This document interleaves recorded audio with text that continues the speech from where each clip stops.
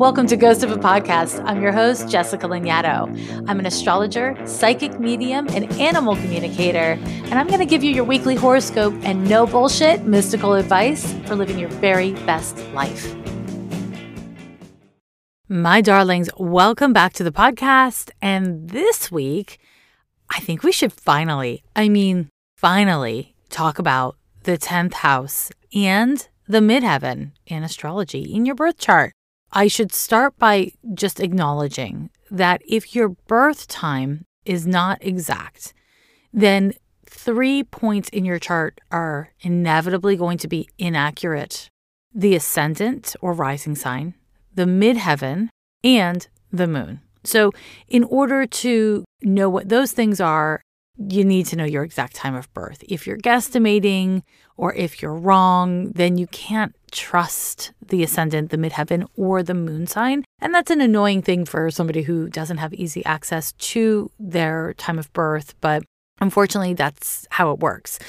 Similarly, and this is kind of an aside from the midheaven topic, but similarly, if you don't know your exact time of birth and you are not using whole sign or equal sign houses, you can't know the shape and size of the houses and what zodiac signs are in the houses of your birth chart. So just a fun fact, you need to know what time you were born and you shouldn't be rounding up or down or whatever. Okay, let's get into the midheaven. Who is she? What is she all about? So the midheaven, also referred to as the MC, it's also referred to as the middle sky. It is the highest point in your birth chart. So if you visualize the natal wheel, it's a circle, but there's the lowest point, that's the IC, the 4th house cusp. And then the midheaven, or the MC, which is the 10th house cusp. If you visualize the birth chart kind of like a tree, and the roots of the tree go beneath the chart, past the wheel of the chart, and they come out through that 4th house cusp, through the IC. And the top of the tree, the parts of the leaves of the tree that get touched directly by the sun, that's the MC. That's your midheaven. It's what you are known for. It's your reputation. It's how other people see you. And in particular, it can involve people you haven't met face to face. So basically, the midheaven is what you show to the world. And this is quite different than the ASC, the ascendant or the rising sign. So, they're all synonyms to say the same thing. And that's the 1st house cusp, which we can talk about in a different episode. But the midheaven is what you show to the world. It's your career. It's your public persona. It's what you aspire to do and what you aspire to do in this life. That kind of big goal-oriented way, right? That we kind of like organize our lives and our hopes and our dreams. When other people see us, whether it's at work or through reputation, whether it's online or, on a podcast, whatever it is, when they hear about you, when they learn about you, but they haven't actually engaged with you on a personal level, they are seeing your midheaven. They're seeing that part of you. This is why the midheaven is associated with reputation as well as with career. The midheaven really signifies a lot about what we're known for. It also signifies how we want to be known, like what we need to be known as. There are so many components that go into each of the things that I've named. Whenever we are looking at the birth chart, and me or any other astrologers explaining these things to you, it's really tempting to be like, okay, cool. So my career, I will just look at my midheaven and I'll know what I should do for a career. It's kind of not that simple because it has to go through the whole of your personality. So while I'm going to talk about this point, the midheaven and the 10th house, I'm going to talk about it really kind of like as an object, as a many-layered data point. The truth is, when we're looking at something as complex as your career or, your reputation or the ways in which you have organized your life, there are so many things that go into it. And there's so many parts of our nature that are required of us to live in a way that is really healthy and self-appropriate and successful, whatever the hell successful means to you. So, you want to know that you can look at the midheaven, look at the sign in your 10th house or on your 10th house cusp. You want to look at the planets in your 10th house if you have any. But that's not the only way to get data about this theme. So the midheaven is your 10th house cusp, but the 10th house itself, it points to your life's mission. It points to your sense of direction. The 10th house is the place where we get information about the kind of pressures that were placed upon us in our early developmental years. So our parents, our grandparents, our guardians kind of were like, this is how you should be in the world. This is how adults should be in the world. This is the kind of expectations we have of how you're going to show up in the world and what you're allowed to do.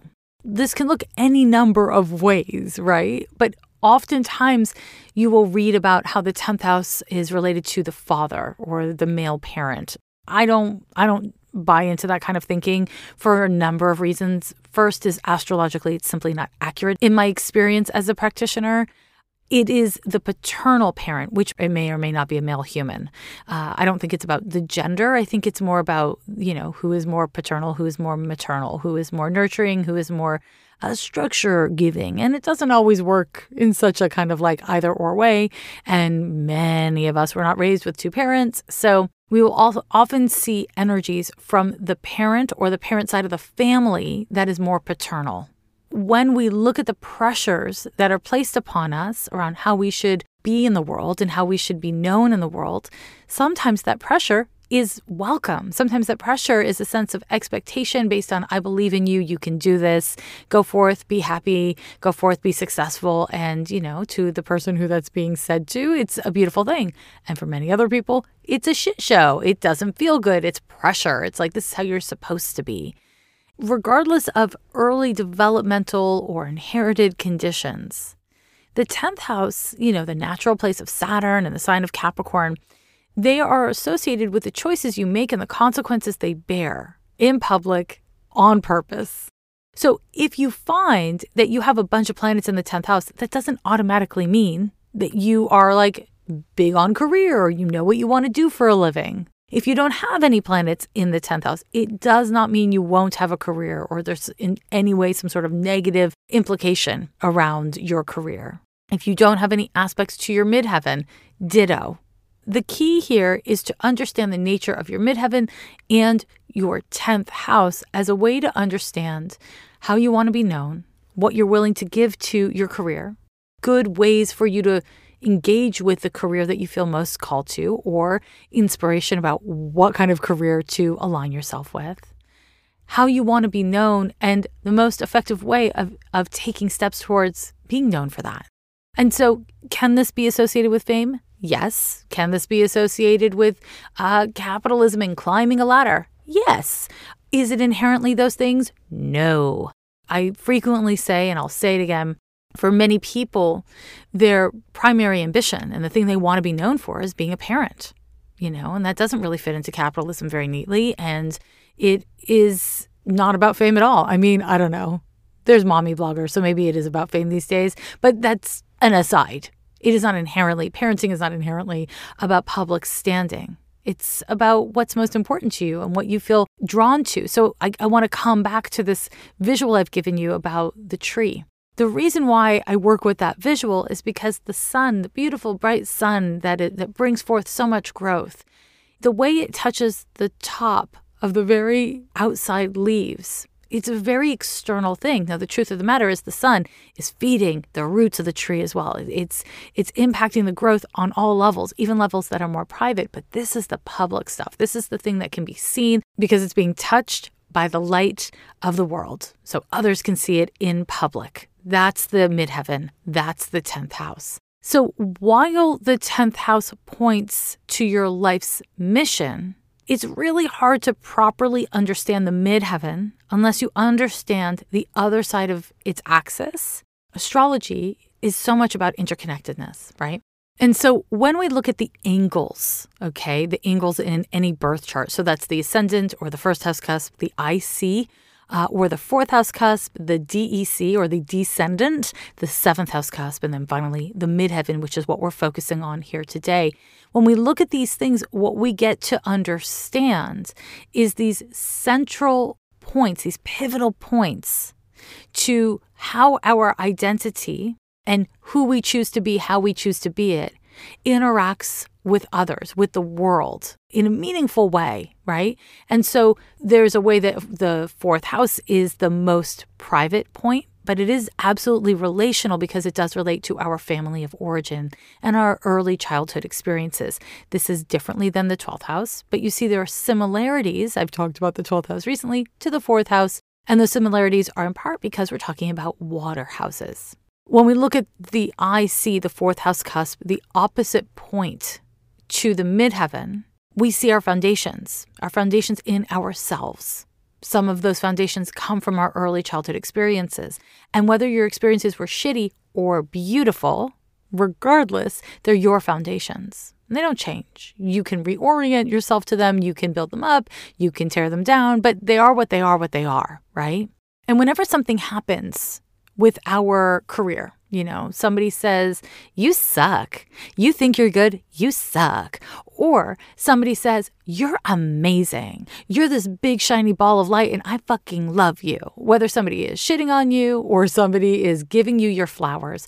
Either way, when we take in that data, right, through our midheaven, what we have to do is we have to sort it through that IC, our really deeply held feelings about ourselves, our foundations, our roots. And so whenever something hits our midheaven point, it does have to be considered how we are managing and integrating through our IC, right? Because when we talk about career, whether we're talking about astrology or not, when we talk about career, we talk about it as kind of like this thing we have. When we look at this thing that I have, it's like how I manage it. What do I do with it? That kind of thing. But the truth is, how we are known by others in public is a huge part of our self-esteem. It pulls on our self-esteem. It requires our self-esteem to bloom like a flower or shrink like a flower. So it's important for us to understand that our career is a path that we take. Our reputation is in many ways a result of what we do and don't do. It's also a reflection of, who we're around and our luck, but it is also very much a reflection of what we do and don't do. When we think of the career as the central focus of our achievements, our accomplishments, our value, and we don't understand it in balance with our innermost needs and our personal lives and our home lives, what I can tell you as an astrologer who's counseled people of all ages is that it doesn't age well, like for anyone. It just doesn't. And so there is a way that we can consider what we're doing for a career. I'm a painter and I want to paint. This is for sure what I know I want to do.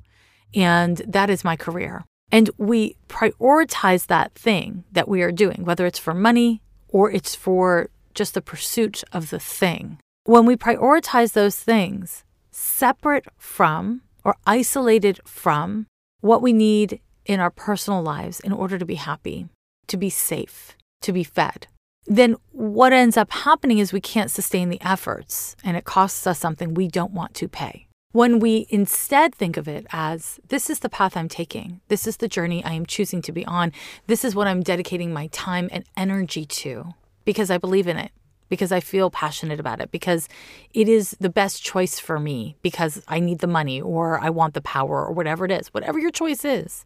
Understand that the midheaven, this thing that you're known for, your career, is a journey.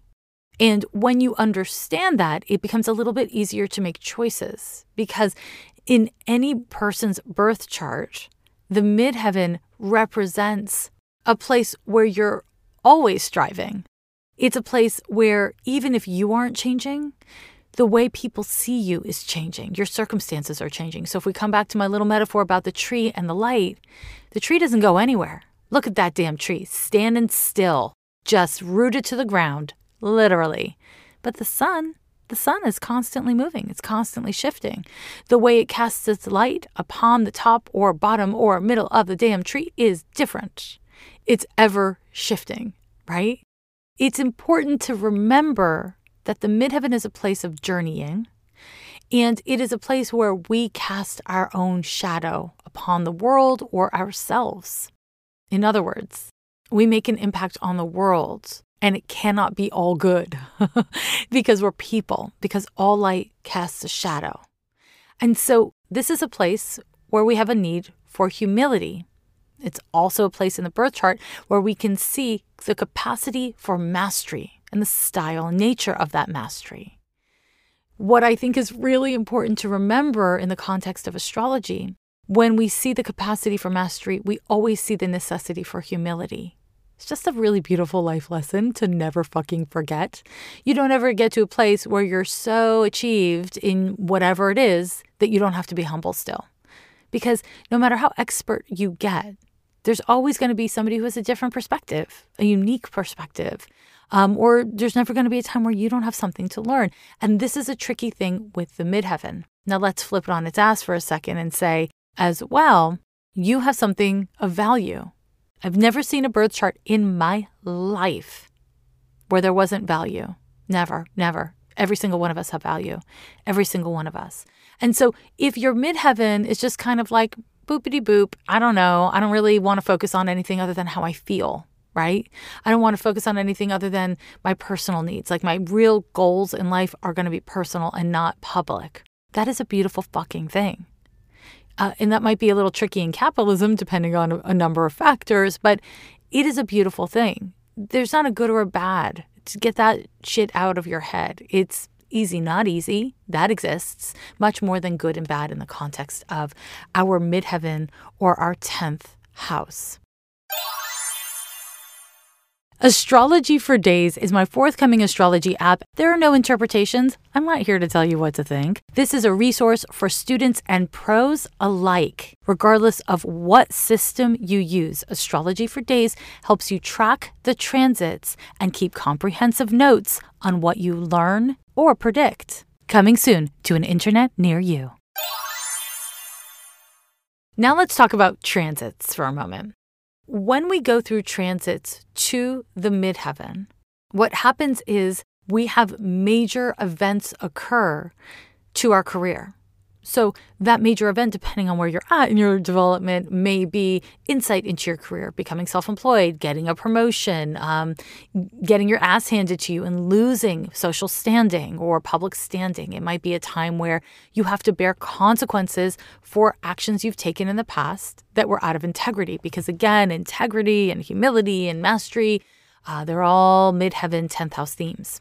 So when we look at, let's say, some of the cyclical transits that occur to the midheaven, like Jupiter transits or Saturn transits, we can see these cycles of action and consequence, investment and growth.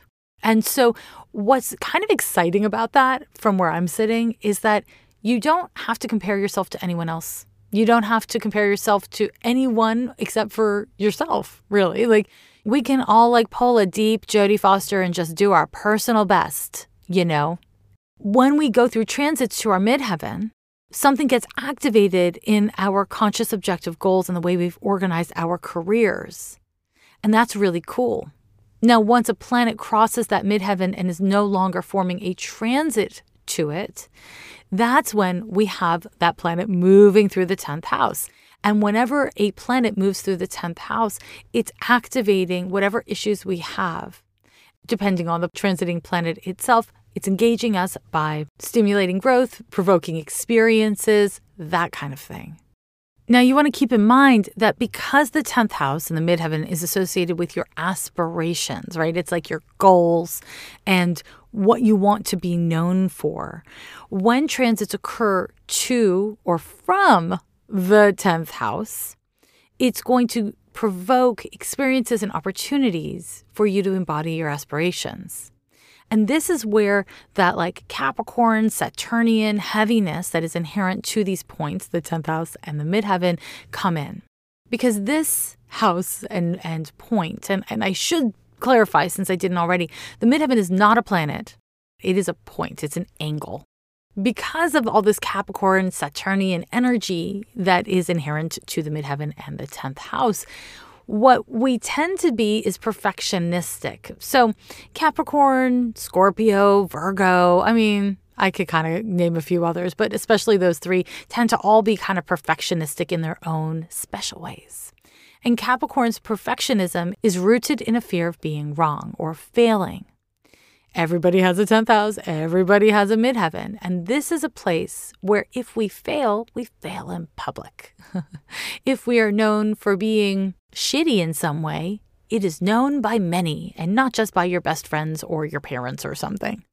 And so there is a way that we can be really hard on ourselves, or others can be hard on us in regards to our midheaven. And so you want to pay attention to the ways in which the zodiac sign that's on your 10th house cusp, aka the energies of your midheaven, the way they seek to self-protect. All of the zodiac signs have their own personalized way of seeking to stay safe. And the zodiac sign on your midheaven describes the ways in which you're most likely to try to stay safe. Whether or not it works, that's a different story and has more to do with aspects to your midheaven than anything else.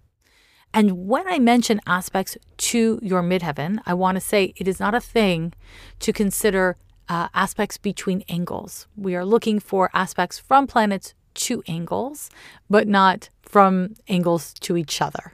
So your, ascendant and your midheaven are not square to each other. They often technically are, but we don't count that as a square natally. Now, before we finish up, I just want to say one more thing about this midheaven of ours. On the Google machine, you may have heard of it. Some people call it the internet. What happens is you will Google midheaven and get promises of your dream job, of your, what you should do for a living. And I've had too many people over the years come into my office being like, I read this thing, or, some astrologer told me that I should do X for a living, but I really don't want to. So here's the real deal, you see. If you have a midheaven, let's say in Scorpio, there are a lot of implications about that. You might want to get to the bottom of things. You might want to be known as deep and intense. You might be kind of publicly secretive and not really want people to know your shit. Okay, cool. However, let's say you have a bright and shiny stellium in the first house in Leo.